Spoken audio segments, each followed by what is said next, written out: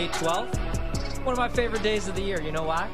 No. Because it's one of my favorite weekends of the year. It's Mother's Day weekend, yes. What are you shout gonna out do to for my Amanda? mother. Oh, yeah, her too. I was going to say shout out to my mother. Love you, Mom. You literally have someone who is the mother of your children, and you're thinking about your mother because you're probably thinking about you. No, because I love my mom and my wife.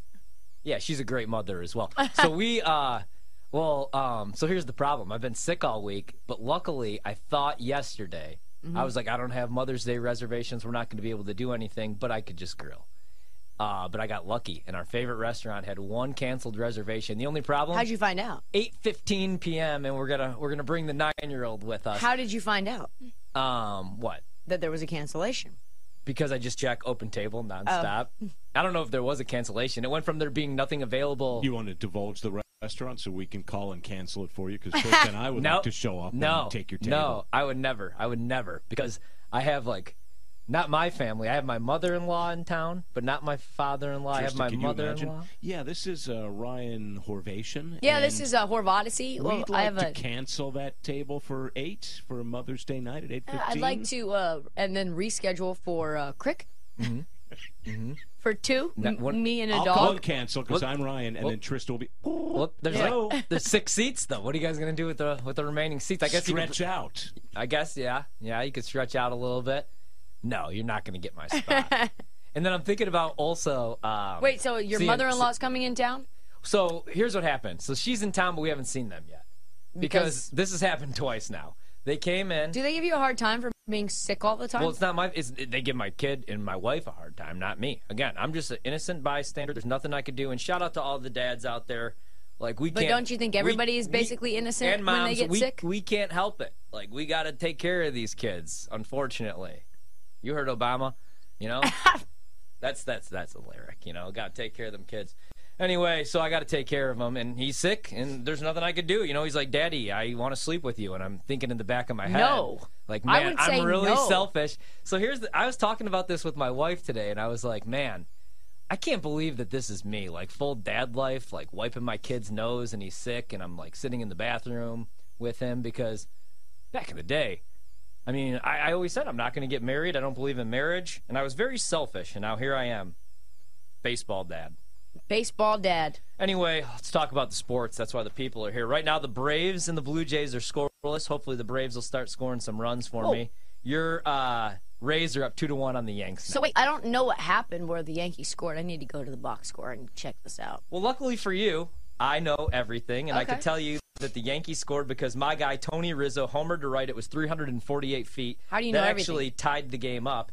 And then the Rays came back with another homer to left field, 394 feet, and that's why they now lead the game 2-1. And if you wanted to bet live at BetMGM right now, even with a 1-run lead, you only have to lay -110 for the Rays. Total a little higher than 10.5. I like that. I like that. That's why I said I didn't like the total. Too many runs. Too many runs? Too many. That's why I didn't like that. I thought there was going to be too many runs. You know what I don't like to see? 8-2 scared me. The Cardinals up 2-0 on Boston. I don't like that either. Anyway, so last night, Denver eliminates Phoenix. I think that they're pretty much screwed. What say you? Well, first, let me just give a little shine to Jokic, because everyone talks about how great playoff Jimmy is, who's averaging 31.9 points per game in this playoffs. He is pretty great. But Jokic just finished this series where he averaged 32.5 points per game and a triple-double. He averaged a triple-double in this series. Yeah, because he's awesome. They both are. They both are very good. Right. So you just want to know who else loved playoff Jokic? Who? Was Kevin Durant. Kevin Durant. That's where I was headed. Would you like to hear from I the would. man, the myth, the legend? That's exactly what I'd like to do. I always had respect. I always knew how great he was. Always watching these guys, you know what I'm saying? All the great players in the league. Not surprised that these guys are good, especially somebody like Jokic. I've been watching him, playing against him for a minute now since he hit his peak as a player. So, no, I wouldn't say I learned anything new. Great team, deep team, multiple guys that play well together, great continuity. No, I wasn't surprised at all. Jokic is an all-time great. I'm going to go down as one of the... He's going to go down. I agree that he's going to go down as one of the great players of all time, one of the great big men.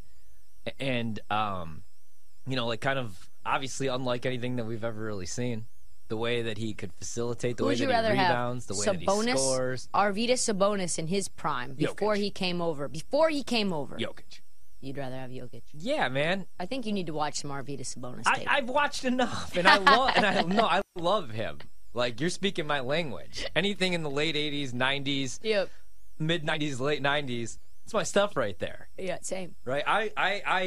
The one thing, even like rooting for LeBron and being team old guys, if he wins this chip, like all of us MJ guys, I don't know that we have an argument anymore, man. Why not? If he takes this team to the finals and wins another championship at this age, because Jordan at this age, I mean, we remember the Wizards are on, and you could say, well, he was actually pretty good. He scored 50 points. Yeah, because like nobody else was on that team, so we got to attempt 28 field goals. That's fact. Right?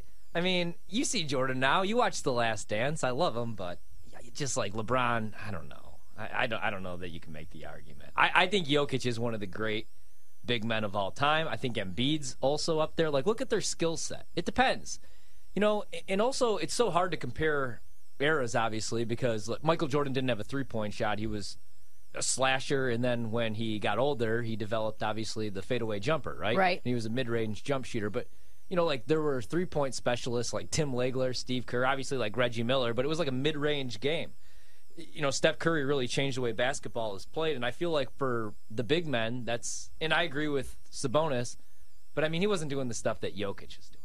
Maybe he would be, though, if he played in this era. He hit threes. Well, I know, but like Jokic, that floater, all of his post moves, his vision, and Sabonis had great court vision. Yeah, great court vision. He had great court vision. It's so hard to compare. We gotta play highlights sometime. I do this all the time with Tony Kukoc. People are like, Kukoc couldn't play in the league. I'm like, he'd be better because like, I think he would be better right now in this era. He'd be incredible in this era. He was, you know, he'd be better than Franz Wagner. He was a better version of Lamar Odom. He was Lamar Odom before Lamar Odom. Yeah. And I loved Lamar Odom. Lamar Odom would have eaten in this era as well. When he left Rhode Island, I was like, Lamar Odom might go down as the greatest basketball player of all time because he was a 6'9" point guard that could do literally everything. A friend of mine played with him at UNLV. Really? Well, yeah, like he didn't play for very long at UNLV, but yes. When he was there? Mm-hmm.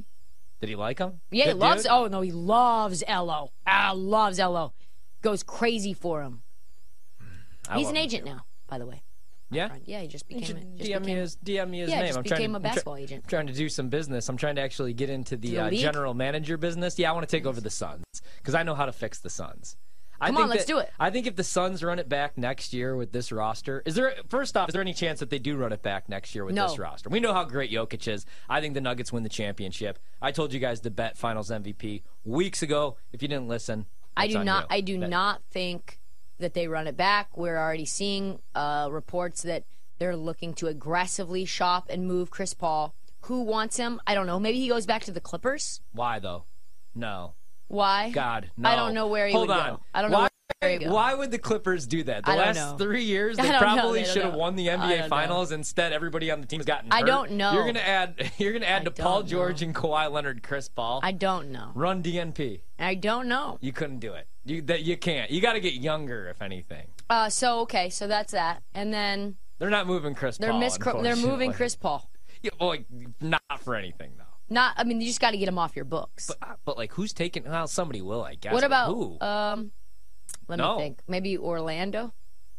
Oh God, why would you set yourself back? Like, no, then just get rid of the team because that's the thing. Like these young teams, I don't understand this. I was thinking about this on the drive in because I'm nuts. I was thinking, what the hell are the Raiders doing? And we're going to talk plenty of football tonight. I know we're talking hoops, but why even bring in Jimmy Garoppolo? I get you're trying to make Devontae Adams happy, I guess. I would have just traded him away. He's a 30-year-old wide receiver. Yeah. Like, if you're the Raiders or if you're any of these teams, like in baseball or in the NBA, if you're the Bulls, why not, if you're going to be in basketball hell, like a 6th to 8th seed or play-in team, why even bother if you don't have a chance to win a championship every year? Why not just blow it up, go young, and take a shot trying to, like, find your next superstar? I just don't get why you would bring in, like, an aging quarterback or for the Suns or any other young team. Like, why would you bring in Chris Paul for veteran leadership? Nobody likes Chris Paul. All these young guys hate Chris Paul when they play with him.